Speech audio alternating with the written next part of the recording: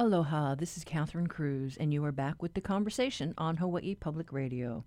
How do we spell relief? It is being able to bid aloha to Hurricane Douglas and mahalo for sparing us. We check in on the stand down here in Honolulu. We talked to Hiro Toya, the city's emergency management director, this morning.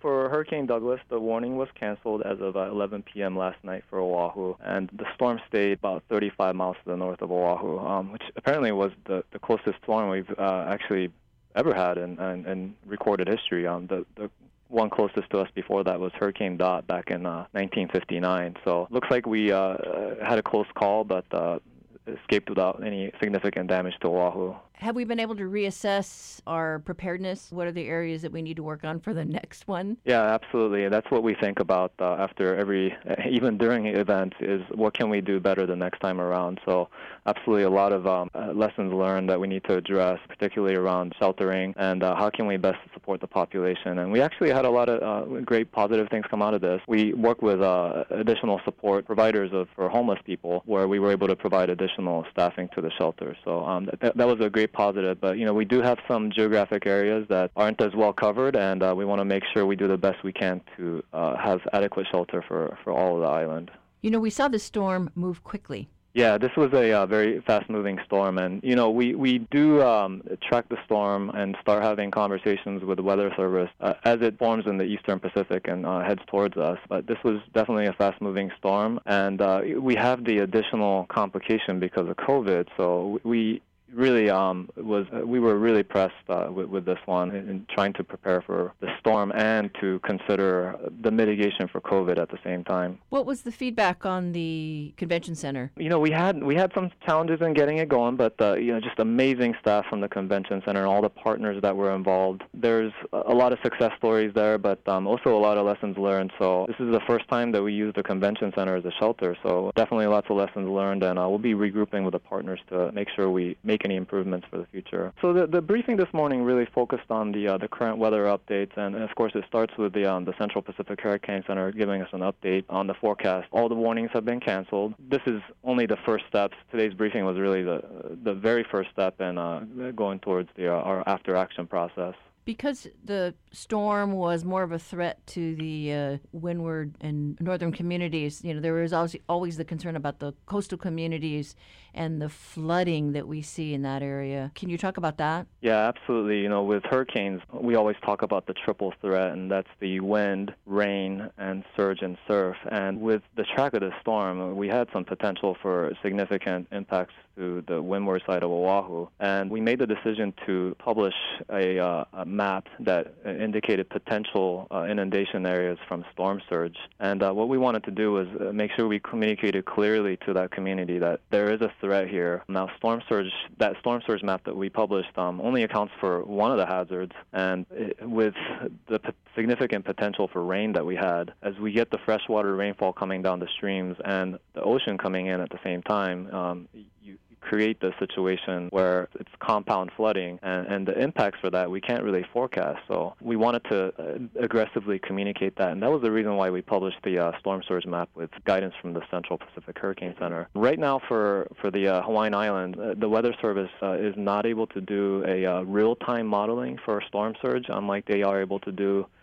for the Atlantic and the Gulf Coast. So we do have some limitations in what's available to us from the Weather Service, but they did provide us with great guidance and models that are not specific to the hurricane, but also are approximations of that hurricane based on the size, the forward speed, and the direction. So we're going to continue to refine our messaging to the vulnerable communities. The windward side of course, has significant vulnerabilities because of Kamehameha Highway being essentially the only way in and out. And so the impact is that we could also end up with isolated communities. So definitely a lot of issues that we need to address, not only in terms of communicating with the public, but our preparedness for response to that area. I found the surge map to be really helpful because I have relatives that live on that side. But what stands in the way of us getting real-time maps? From my understanding, National Weather Service has been working on that, but storm surge modeling for islands is really challenging,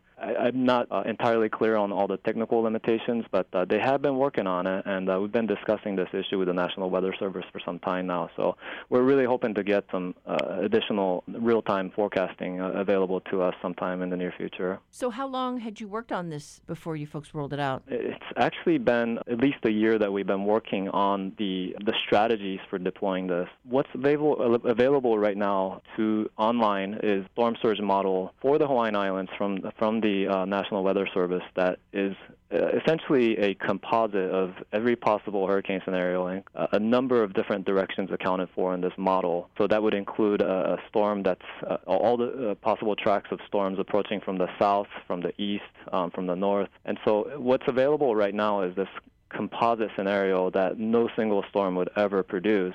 And it's actually a over-representation of the hazard that any single storm can present for our community. So, for instance, for Douglas, if we were to use that model, it would have shown inundation on the south shore as well as on the west side. So that would have been problematic for us. It would have been an inaccurate communication to the public. So we really have to be careful in how we craft this mapping product and working closely with the National Weather Service. And of course, it's really, we got to make sure we're communicating an accurate representation of the model. So it's also challenging for an emergency management agency to issue weather products instead of the National Weather Service doing it. So there's a number of technical and policy issues related to publishing such maps. So really, we were glad to have great guidance from the National Weather Service as well as technical assistance from our Department of Planning and Permitting. Their Geographic Information System, or GIS experts, were able to really produce some solid products for us. Just another tool in the toolbox. Exactly. And do they have that available for the neighbor islands, too? Do you know? Actually, I do not know. Okay. I know there was some discussion of the neighbor islands doing that as well, but I'm not sure at this point. That was Hiro Toya of the city's Emergency Management Agency. And we also checked in with Maui Mayor Mike Victorino earlier today. We always have a debriefing after a major event has occurred. And so we will be doing that probably on Wednesday or Thursday of this week to give everybody time to assess, to make the necessary reports not only to FEMA but other agencies throughout the county and state. And so there's a number of things and steps we are taking at this point. But we will debrief. We will look at everything and how we can improve on it. I think things went well overall. And, yes, the storm missed us, but barely. And the high surf and some of the torrential rains and heavy winds that did hit the islands luckily did not cause much damage at all, at least my initial reports this morning. But we have everyone out there today assessing what happened, if there's any major damage. And so all our parks, our other recreational facilities, many of our landfill were closed today just for assessment purposes and reestablishing so that tomorrow everybody can go in and be safe and healthy. And, I was glued to the TV for most of the day because, we were watching and we worried for Mayor Kim there on the Big Island. There is always so much uncertainty with these storms. Absolutely. And I'm very grateful for that coverage because, again, no offense to anyone, usually it's centric to Oahu and everything's Oahu. And these kinds of storms, let's be honest, they're statewide. And any one island or any one county can be devastated and the other counties be spared. This time we were all spared. So I'm very, very grateful. And I pray each and every time these events start coming through that the good Lord will bless us and keep us safe and keep us from having major property damage. It hasn't happened every time, but in most cases they have blessed us. And the people, I got to admit, our people were really excellent in the sense of adhering to the warnings. When the warning sign went off at 8:30, pretty much our roads became almost deserted. Very, very few cars on the road going anywhere. People really did hunker down.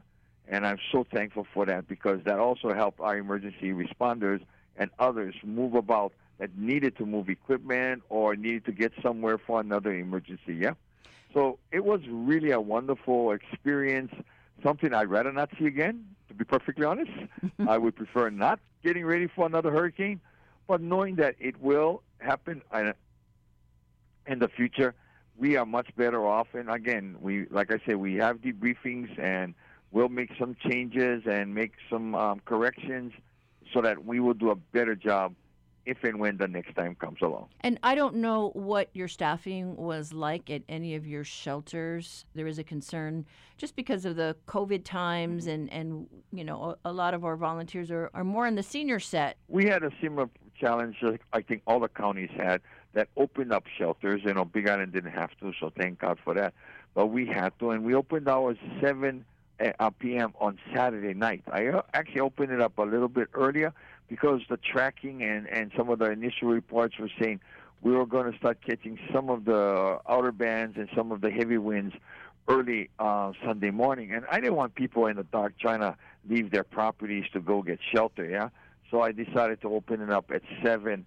And we had enough social distancing. We had a few quarantine people that self-quarantine people that came. We had them in an isolated area. We had a plan, and the plan worked out. Now, when it came to volunteers, they were sparse. There weren't as many as we've had in the past. We augmented that with some of our county employees, and I want to thank them for putting themselves out and helping us in this area.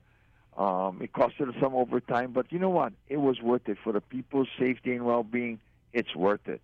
And so really, we had no real super shortages, but we could have used some more help. And we put the call out, and again, I know Honolulu and you folks have put the call out for volunteers throughout the state, especially some younger volunteers, if we can find some younger volunteers.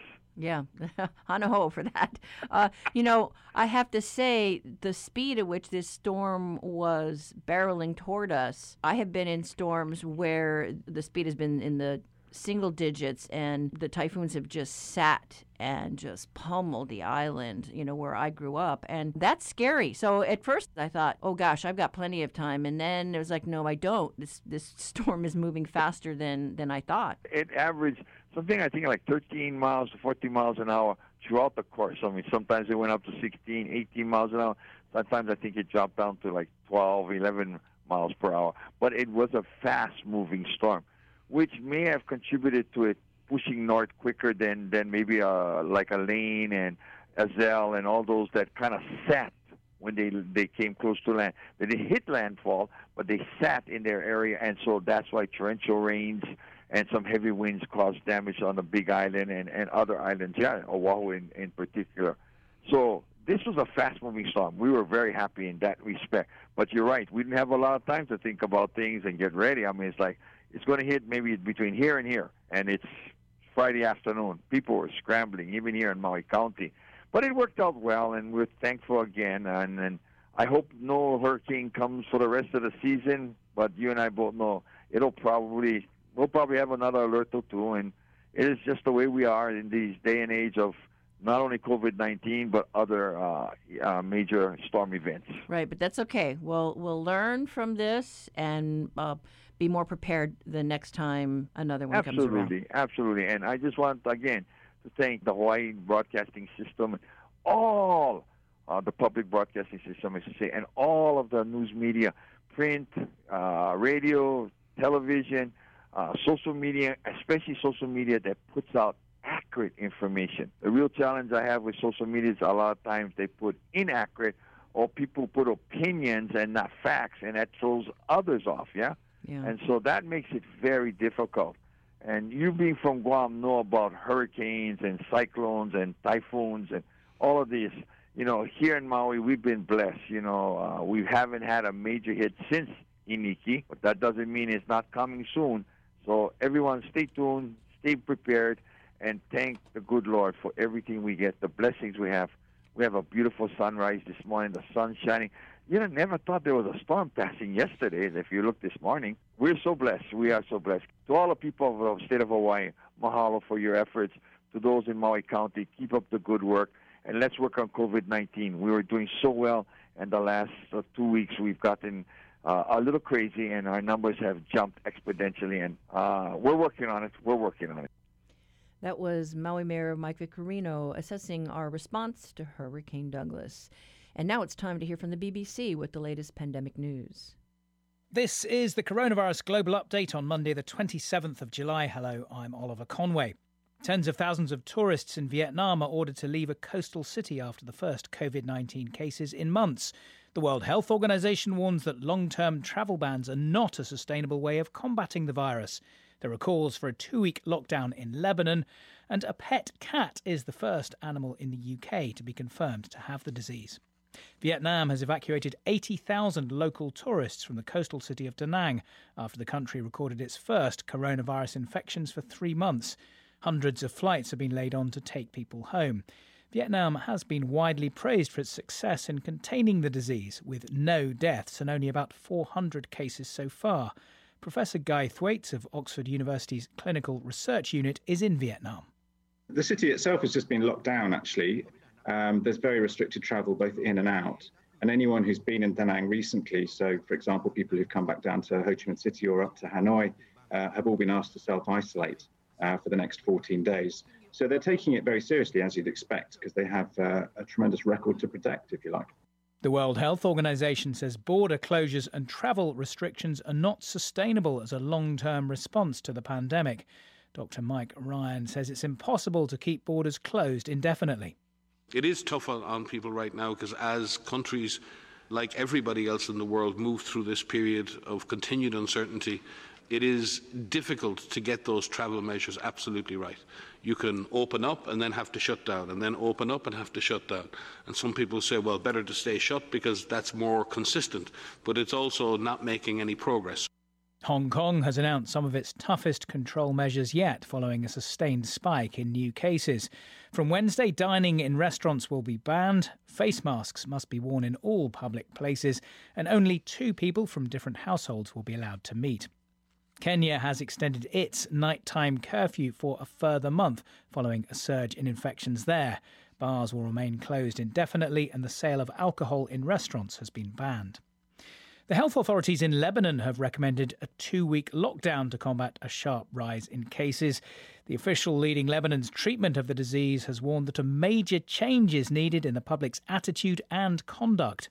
Martin Patience is in Beirut. According to Lebanon's health ministry, if the current rate of admissions is maintained, the country will run out of beds to treat patients with COVID-19 by the middle of next month. Lebanon's fared relatively well compared to other countries in dealing with the coronavirus, with around 50 deaths recorded so far. But the reopening of Beirut airport last month has contributed to a rise in cases. And with the country now in a state of economic collapse, officials fear that early gains could start unravelling. South Korea has denied that a defector who made a daring return to North Korea this month had symptoms of COVID-19, after the authorities in Pyongyang said he was the first suspected case in the north. The South Korean military believes the 24-year-old man crawled through a drain pipe and swam across the Han River to evade detection by guards on the heavily fortified border. His arrival in the north prompted the government there to announce a lockdown in the border city of Quezon. The head of the regional government of Catalonia in northeast Spain has called for the Roman Catholic Church to be penalised over a mass that breached local COVID restrictions. The service was held in the Sagrada Familia Basilica in Barcelona on Sunday to commemorate victims of the pandemic. Danny Eberhard reports. Several hundred people attended the Mass, with strict social distancing in force. The Catholic Church in Barcelona says it was originally organised with the Catalan government's approval. The church contests the recent order limiting services to 10 people. It says it reopened the Sagrada Familia to tourists this weekend under pressure from the region's authorities, which want to aid the economy. The church questions how come it can let in hundreds of tourists during the day, but be told the same space can't hold similar numbers for an evening mass. The price of gold has reached an all-time high in financial markets. It was trading at more than $1,940 an ounce. The price has been rising throughout the pandemic as many investors see gold as a safe haven in times of uncertainty. Finally, a pet cat in the UK has tested positive for COVID-19, making it the first confirmed case in an animal here. It's thought the cat caught the virus from its owner. Experts say there's no need for alarm as there is no evidence that pets can spread the disease to people. There have been a small number of confirmed cases in animals elsewhere in the world. And that's the latest coronavirus global update.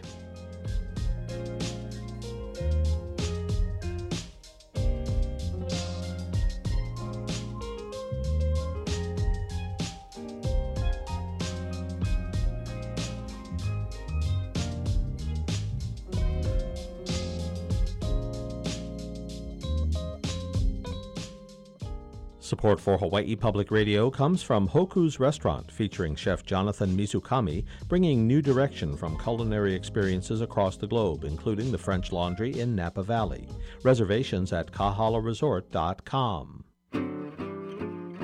Coronavirus patients are told to stay home and self-quarantine, monitor their symptoms, and go to the emergency room if they get worse. But what can be done if they're admitted to the hospital? What treatments are helping patients recover? I'm Dr. Kathleen Kozak. Join me today on The Body Show. We'll talk with local doctors who are on the front lines taking care of patients with coronavirus infections. That's today at 6:30 on The Body Show. This is The Conversation on statewide member-supported Hawaii Public Radio. Now it's Backyard Quiz time.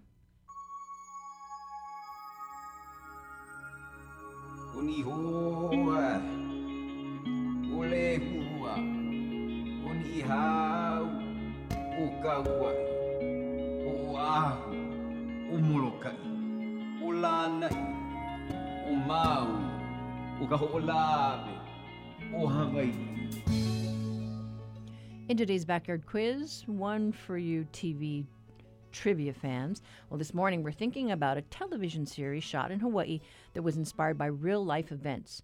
During the 1962 Cuban Missile Crisis, a Soviet sub reportedly came very close to firing a nuclear missile when it lost communications with Moscow. That story was adapted to become the fictional story of the USS Colorado, a nuclear sub that receives an order to fire a missile, gets damaged in combat, and ends up stranded on a remote tropical island. That is where the Hawaii setting comes in. Now, the stars of the movie were Andre Braugher, who plays the sub's captain, and Scott Speedman, his second-in-command. Despite its very contemporary themes, the show ran for only a few episodes in 2012. We're looking for its name, and if you know, call us 941-3689 or 877-941-3689. The first one to get it right gets a reusable tote bag that tells people you got it right. Support for the Back Quiz comes from Locations, whose realtors and staff support HPR's commitment to sharing stories of Hawaii. Updated property listings, including virtual tours and a mobile app, at locationshawaii.com.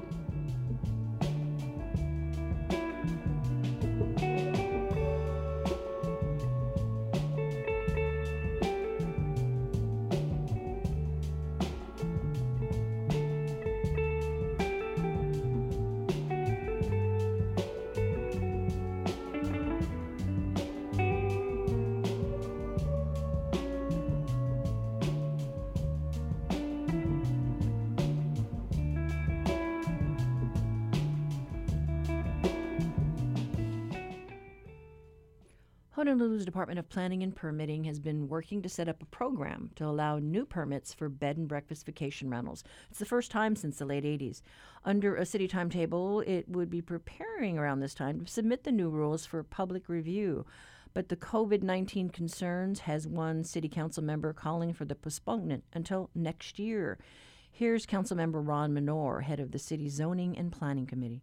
Given the strong concerns of many of our constituents that reopening tourism will allow infected travelers, including those who reside in mainland hotspots experiencing huge surges in coronavirus cases, to come into our island and spread the virus throughout our communities. And this would be especially concerning if visitors are allowed to stay in approximately 1,700 new bed and breakfast accommodations where they would be circulating in residential neighborhoods throughout our island. Moreover, it just doesn't seem to make sense to allow more short-term rentals to operate when the city continues to have a difficult time enforcing the law with respect to the thousands of short-term rentals that continue to operate illegally, as well as the visitors who continue to arrive in Hawaii and violate and flout the mandatory self-quarantine while staying in vacation rentals. In addition, under the mayor's emergency orders, vacation rentals, whether legal or otherwise, are classified as non-essential businesses that are not permitted to operate. So again, it just doesn't make sense to allow for the registration of additional bed and breakfast vacation rentals under these circumstances. And finally, the economic collapse that we are now experiencing has underscored our overdependence on tourism and the need to diversify our economy. It's also made us more aware of the negative effects of mass tourism on our culture, environment, and our quality of life. And so in this regard, it would be beneficial, I think, to delay the issuance of registrations of new bed and breakfast accommodations and take the time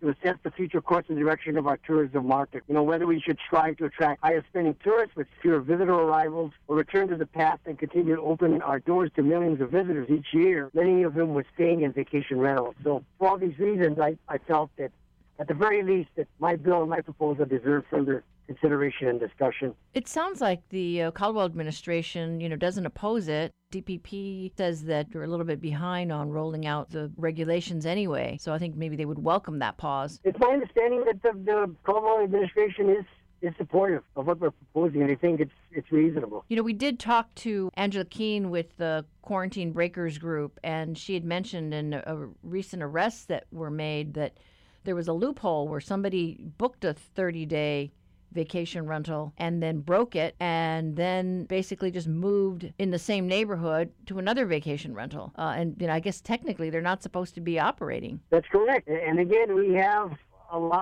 many of these vacation rentals that continue to operate illegally. So again, it just doesn't seem to make sense to me to allow for the issuance of 1,700 additional bed and breakfast accommodations when the city administration, the Department of Planning and Permitting, is having a tough enough job just trying to rein in the existing vacation rentals that continue to operate illegally. And I understand that there is a group that is asking that legal vacation rentals be allowed to operate. I would not support that, not at the present time. Again, given the fact that many of our constituents would be very concerned about allowing more visitors to circulate in residential neighborhoods, given the continuing spread of the coronavirus here in Hawaii. And second, it's just, I just have a strong belief and a sense that many of our constituents just would not support that at this point in time. When will folks get a chance to weigh in on this? So the full council will be taking up the measure again at our August council meeting, which I think is going to be held on August 2. And so during that full council meeting, the public would have the additional opportunity to provide testimony on the measure. And assuming that the full council approves the bill for further consideration, the bill would then be referred back to my committee. And if that occurs, I am planning on scheduling another zoning committee meeting on the measure in August. And at that point, during that committee hearing, the public would have an additional opportunity to provide comments. And if my committee decides to move the measure up for final vote by the full council, then the bill would come up for final vote during our September council meeting. So during all of those council and committee meetings, the public will have more than ample opportunity to provide remarks and comments regarding this measure. And we have been reading about how VRBO and I think Airbnb have approached some of the other counties to work out something. Are you aware of any other developments here on Oahu with those companies? No, I'm not aware. I don't believe that the representatives of either hosting platform has contacted our city officials. I'm not aware of that sort of dialogue happening here on this island. But, we have urged hosting platforms, Airbnb and Expedia, to work with the city and to be more transparent and to disclose the kind of information that we would need so that we can do a more effective job. The city can do a more effective job of identifying the areas or the communities where these illegal vacation rentals are operating. But I haven't been satisfied with the responses that we've gotten from the hosting platforms, and I don't think they've been very cooperative with the city and county of Honolulu thus far. Well, I guess we'll have to watch to see what happens to the other counties. It's just all really interesting. Just, you listen to the loopholes and how people are skirting just the quarantine. They'll book a vacation rental here or even a hotel and then say they're going to be there and abide by the quarantine, and then they break it and then fly to the neighbor islands. Enforcement becomes even more difficult, I believe, when the visitors who arrive in Hawaii and who aren't planning on abiding with the quarantine are staying in vacation rentals that are spread out throughout the island, as opposed to, going to and staying at hotel accommodations in resort zones where government officials can more easily identify their whereabouts. So that's the other reason why I, at this point in time, would not support opening up more of these short-term rentals, because then it becomes even more difficult to enforce the quarantine, where these visitors who are going to be violating the quarantine are staying throughout the island in different residential communities. We'll just have to wait and see in regards to the progress that the measure will make. Although I'm confident that I will have the support of my colleagues to obtain final passage and approval of this bill. That was Honolulu City Council member Ron Minor talking about Bill 50. He introduced the measure which delays the rollout of the city's bed and breakfast program until next year. The bill will be heard on the August 2nd agenda.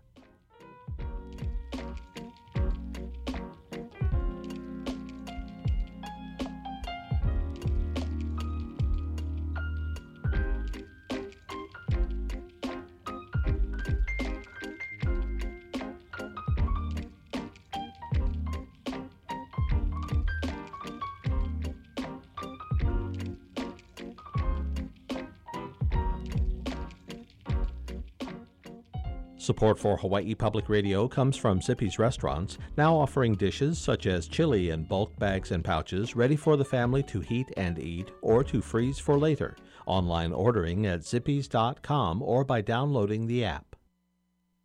On the anniversary of the Americans with Disabilities Act, we look at how the movement fought to change the world for all of us, like the ubiquitous curb cut.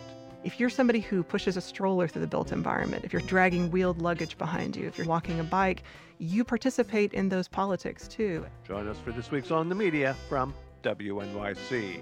This evening at 7, following The Body Show. Honolulu Civil Beat's Reality Check features a story about federal investigators resuming their corruption probe. Reporter Nick Gruby checking in from Washington, D.C. Good morning, Nick. Hi, Catherine. Thank you so much for having me on. Hey, so you've been keeping tabs on Special Prosecutor Michael Wheat and his coming and going. That's right. Yeah, some of our sources back there on the island had told us that they saw Michael Wheat back at the federal courthouse recently conducting grand jury investigations after a bit of a hiatus due to, of course, the ongoing pandemic. The courts were pretty much closed and the grand jury proceedings were sort of put on hold, which caused a lot of people to wonder what Michael Wheat was up to. So Michael Wheat, of course, is a special prosecutor who was appointed out of the U.S. Attorney's Office in San Diego to investigate public corruption out there on the island, specifically in law enforcement and specifically in relation to Louis and Catherine Kealoha, the former police chief and former city prosecutor, who were accused, charged, and convicted of framing a family member for the theft of their mailbox, along with the help of some other police officers, among other crimes. Yeah, no, I think the last time I saw him was at that big news conference where they announced the indictments. That was way back when. But now he's focused on a couple of other people. That's right. Now, the Kealohas and their accomplices have yet to be sentenced, but what we've reported over the years is that the Kealohas and those individuals within the HPD weren't the only people who Michael Wheat and his team of prosecutors had their sights set on. Two other people who have received target letters from the Department of Justice indicating that they're suspected of criminal activity are Honolulu prosecuting attorney Keith Kaneshiro and Corporation Counsel Donald Young, who is a top lawyer in Honolulu Mayor Kirk Caldwell's cabinet. And they've been laying low, but obviously Wheat's presence here indicates something's underfoot. Well, I think it just shows that Michael Wheat has yet to give up on Hawaii and rooting out the alleged corruption that he's seen there. Now, of course, with Keith Kaneshiro, we do know some of the things that the grand jury has been looking at, not only his relationship with Catherine Kealoha and the dealings that they had in the prosecuting attorney's office there, but also another scenario in which Kaneshiro's office helped to buy a apartment building for a domestic violence center for victims of domestic violence years ago from one of his top campaign donors. And of course, that we do know after talking to some grand jury witnesses was something that federal prosecutors were interested. Of course, the person who sold the building to the city made about $1 million profit off of that particular transaction. Now, Donald Young, of course, is under investigation for something wholly different. She is believed to be under investigation for a $250,000 payout that was made to Louis Kealoha after he himself received a target letter from the DOJ. It was part of a severance package for then Police Chief Louis Kealoha that Donald Young helped to craft, along with then Police Commission Chairman Max Sword, who, of course, was one of the witnesses to come testify before the federal grand jury during Michael Wheat's most recent visit to the island. Right, so it'd be really interesting to see what comes out of that. And I know there's been lots of speculation about what might come out of another probe involving Michael Miskey.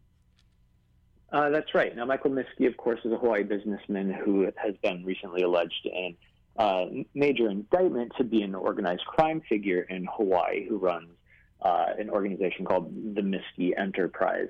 Now, of course, that's according to federal prosecutors. Now, Michael Miskey's name has come up a number of times in the investigation into the Kealoha's and into Kanashiro's office in relation to other witnesses who said that they were planning to testify before the grand jury about Michael Miskey's so-called connections to law enforcement.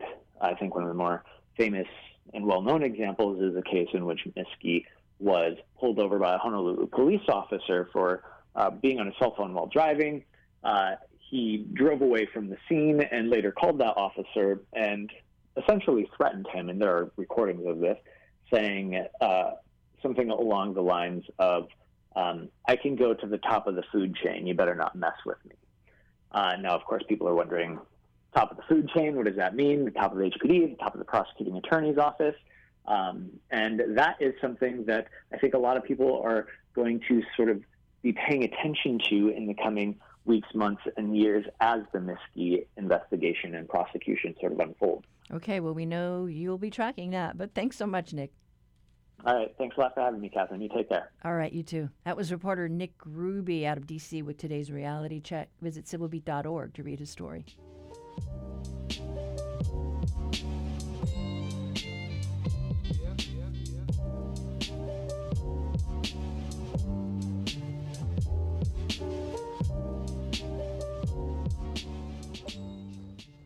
This is The Conversation on listener-supported Hawaii Public Radio.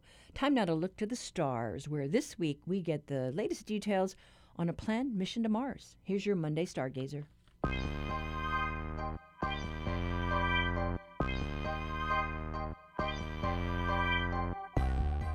Stargazer Time, our weekly look into the massive universe that surrounds our tiny, very troubled planet. And as usual, to help us navigate the information, we've got astronomer Christopher Phillips, and he's on the line right now and at our disposal.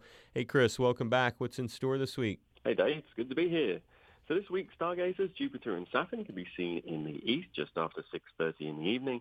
The moon this week will be approaching its full moon phase, so it will get brighter towards week's end. And this week, we are going to learn more about another mission to Mars. Yes, we have blast-off this week of the Mars rover Perseverance as it embarks on a 7-month trip that will see it touch down in Jezero Crater, which is just north of the Martian equator. The rover is equipped with a variety of scientific instruments, including a core drill and a helicopter drone that will scout out points of significant scientific interest for the rover to study. This mission is of specific interest to astrobiologists and planetary scientists and will no doubt yield a treasure trove of discoveries during its time on the red planet. And so what country is doing this? Whose space program is this? This is a NASA program. Okay, wow. So another NASA mission with a helicopter drone, you said? It is indeed. This will be the first drone or unmanned aerial vehicle ever flown on another world. This aerial reconnaissance capability will increase the scope of the mission, which is to study signs of habitability on the red planet. By being an eye in the sky for the rover, it can direct the ground craft to areas that are especially important to scientists here on the Earth. How long does it take to get there? Well, it's going to take 7 months for Mars 2020 to actually reach the red planet. So it's going to arrive in February and is due for touchdown on February 18th. It's really not that long when you think about it. It really isn't. And explain how this is going to be different in some ways than the other rovers, which are also doing a similar thing, right? Looking for signs of life, basically. Well, the other large rover there, Curiosity, was designed primarily as a geologist, and its mission was to help us build up a picture of what Mars was like in the past. This mission, Perseverance, is to act on all that previous data that was gathered and actually investigate for signs of past and present habitability.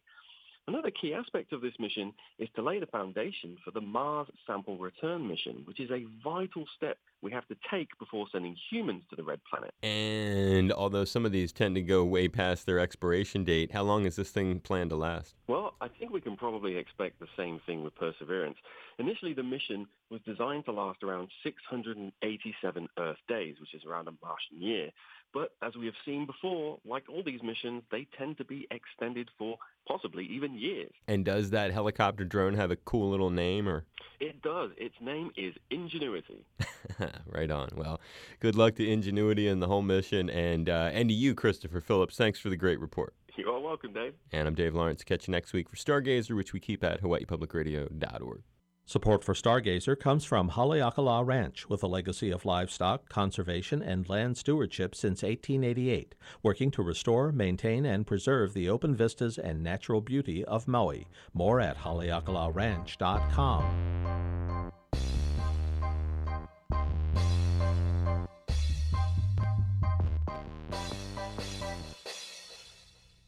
In today's Backyard Quiz, we asked you for the name of an American military drama television series that aired on ABC in the 2012 fall season. Now, the storyline was based on some real events of the early 1960s. The TV plot and subsequent episodes were filmed entirely on Oahu. Some of the most striking images were in the underwater sequences shot by veteran cinematographer Don King. Now, the show starred Andre Brower and Scott Speedman, who played the senior officers on a nuclear submarine. The plot was a kind of latter-day version of the hit series Lost. The crew of a damaged nuclear submarine, the USS Colorado, finds refuge on a remote tropical island and struggles to get back in contact. For them, life on the island is the last resort, and that is the name of the show and the answer to today's quiz. And congratulations to Sean Aronson from Honolulu. He tells us that he worked on the show in the location department, so he got the answer today. Thanks so much for calling, Sean. How cool is that? So if you have an idea for a quiz, please send it to talkback@hawaiipublicradio.org.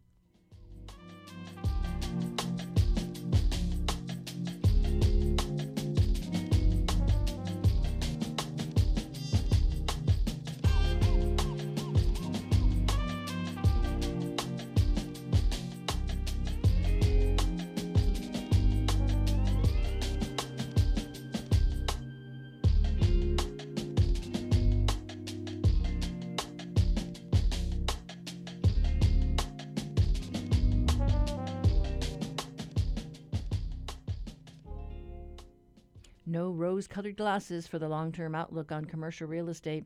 We talked to Andy Friedlander of Colliers International earlier this year, who cautioned not to be too optimistic about a quick turnaround. He said he was more of a realist than a pessimist, and while we have yet to see the full effects of the health and economic crisis, the headlines of growing retail bankruptcies as things stretch out signal tougher times ahead.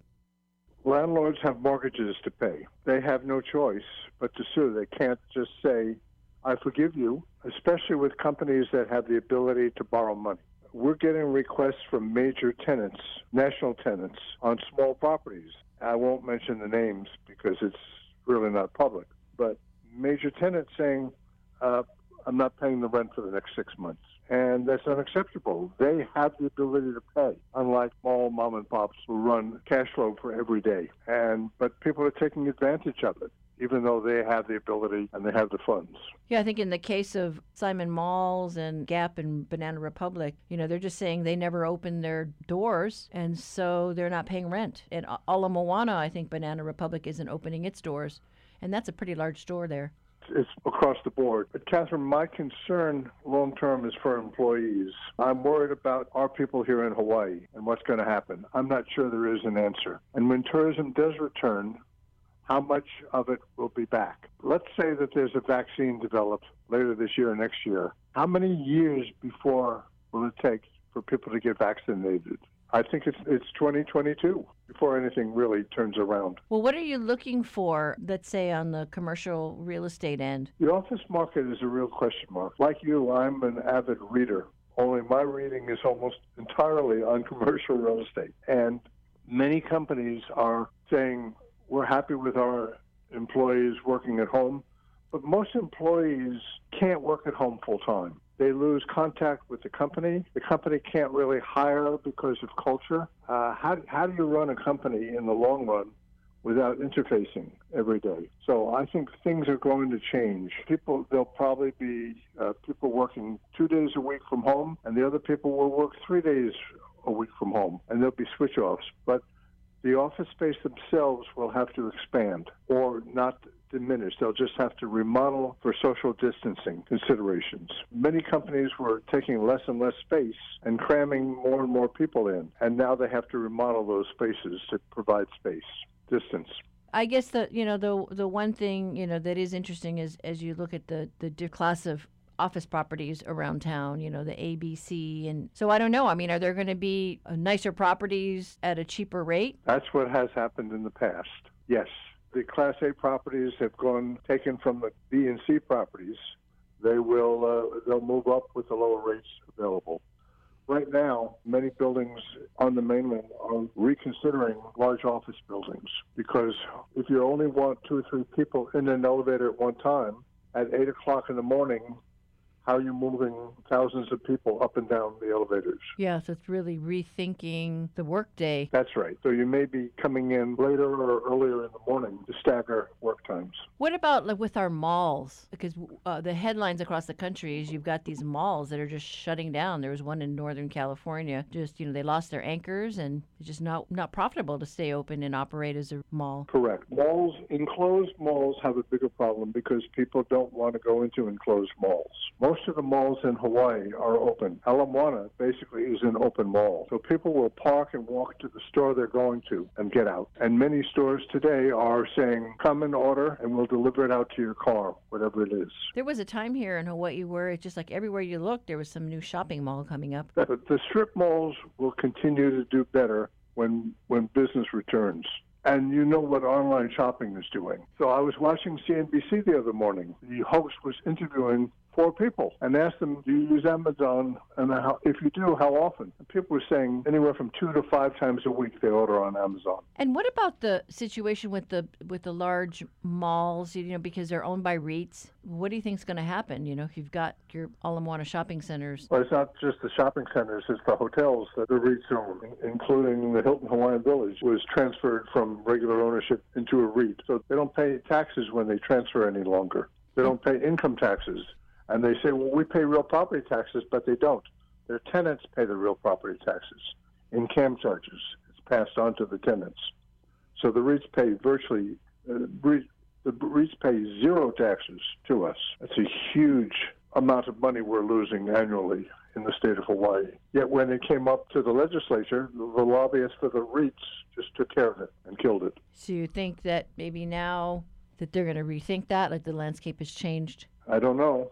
Lobbyists are very powerful, aren't they? What's in the cards, you think, for industrial properties? Industrial properties are the one area that will continue to remain strong. The industrial needs, people are supplying or bringing in supplies, and they need places to store them. So it's a very different dynamic for industrial. Didn't I just see a headline that Amazon just bought some property here on Oahu? Yes, that's correct. They bought a large acreage on Sand Island Access Road, fee simple from Servco. And the interesting thing is it does not affect Servco's automobile industry at all because it's only where they were basically storing vehicles, and they can store vehicles elsewhere. But the fact that it's Amazon now cementing some property here. Yes. Do you think that there's going to be a need for more industrial, and is anyone going to be building out any more properties? There are very large industrial facilities under construction right now, huge industrial facilities. So yes, that is happening as we speak. What, here on Oahu or on neighbor islands? On Oahu. What about the neighbor islands? Very little, not much going on there. Again, the population is so much smaller that they don't have the same need. Most of the action will be here on Oahu. That's correct. The concern is young brothers, though, continuing to make their trips. Anything else that you think as we move into the second part of the year and the last 2 quarters? I think it's going to be much of what we're experiencing this quarter right now. It's going to be very slow. I don't see recovery. If the governor opened things tomorrow without any restrictions, we still would not be full. It's not going to come back anytime soon. Shopping centers on the mainland, many of the shopping centers on the mainland where they have large parking fields, they're converting that to drive-in theaters. There's a big company on the mainland who's doing that right now at night because those shopping centers, as you mentioned earlier, are empty. So they put up screens and you could have the drive-in theaters, people come in and you could tune it into their radio. They don't need adjustments in the car anymore. So things are changing. Everybody's looking for new opportunities, and people will develop them. That was Colliers International Andy Friedlander talking about the commercial landscape as we move into the second half of 2020. And that is it for the day. Tomorrow we hear about the Jones Act. What do you think about our shipping situation? Call our talkback line, 808-792-8217. Tweet us at HI Conversation or head to our Facebook page. And remember, all of our shows are archived. Find them on the conversation page at hawaiipublicradio.org. I'm Catherine Cruz. We will be back tomorrow with more of the conversation.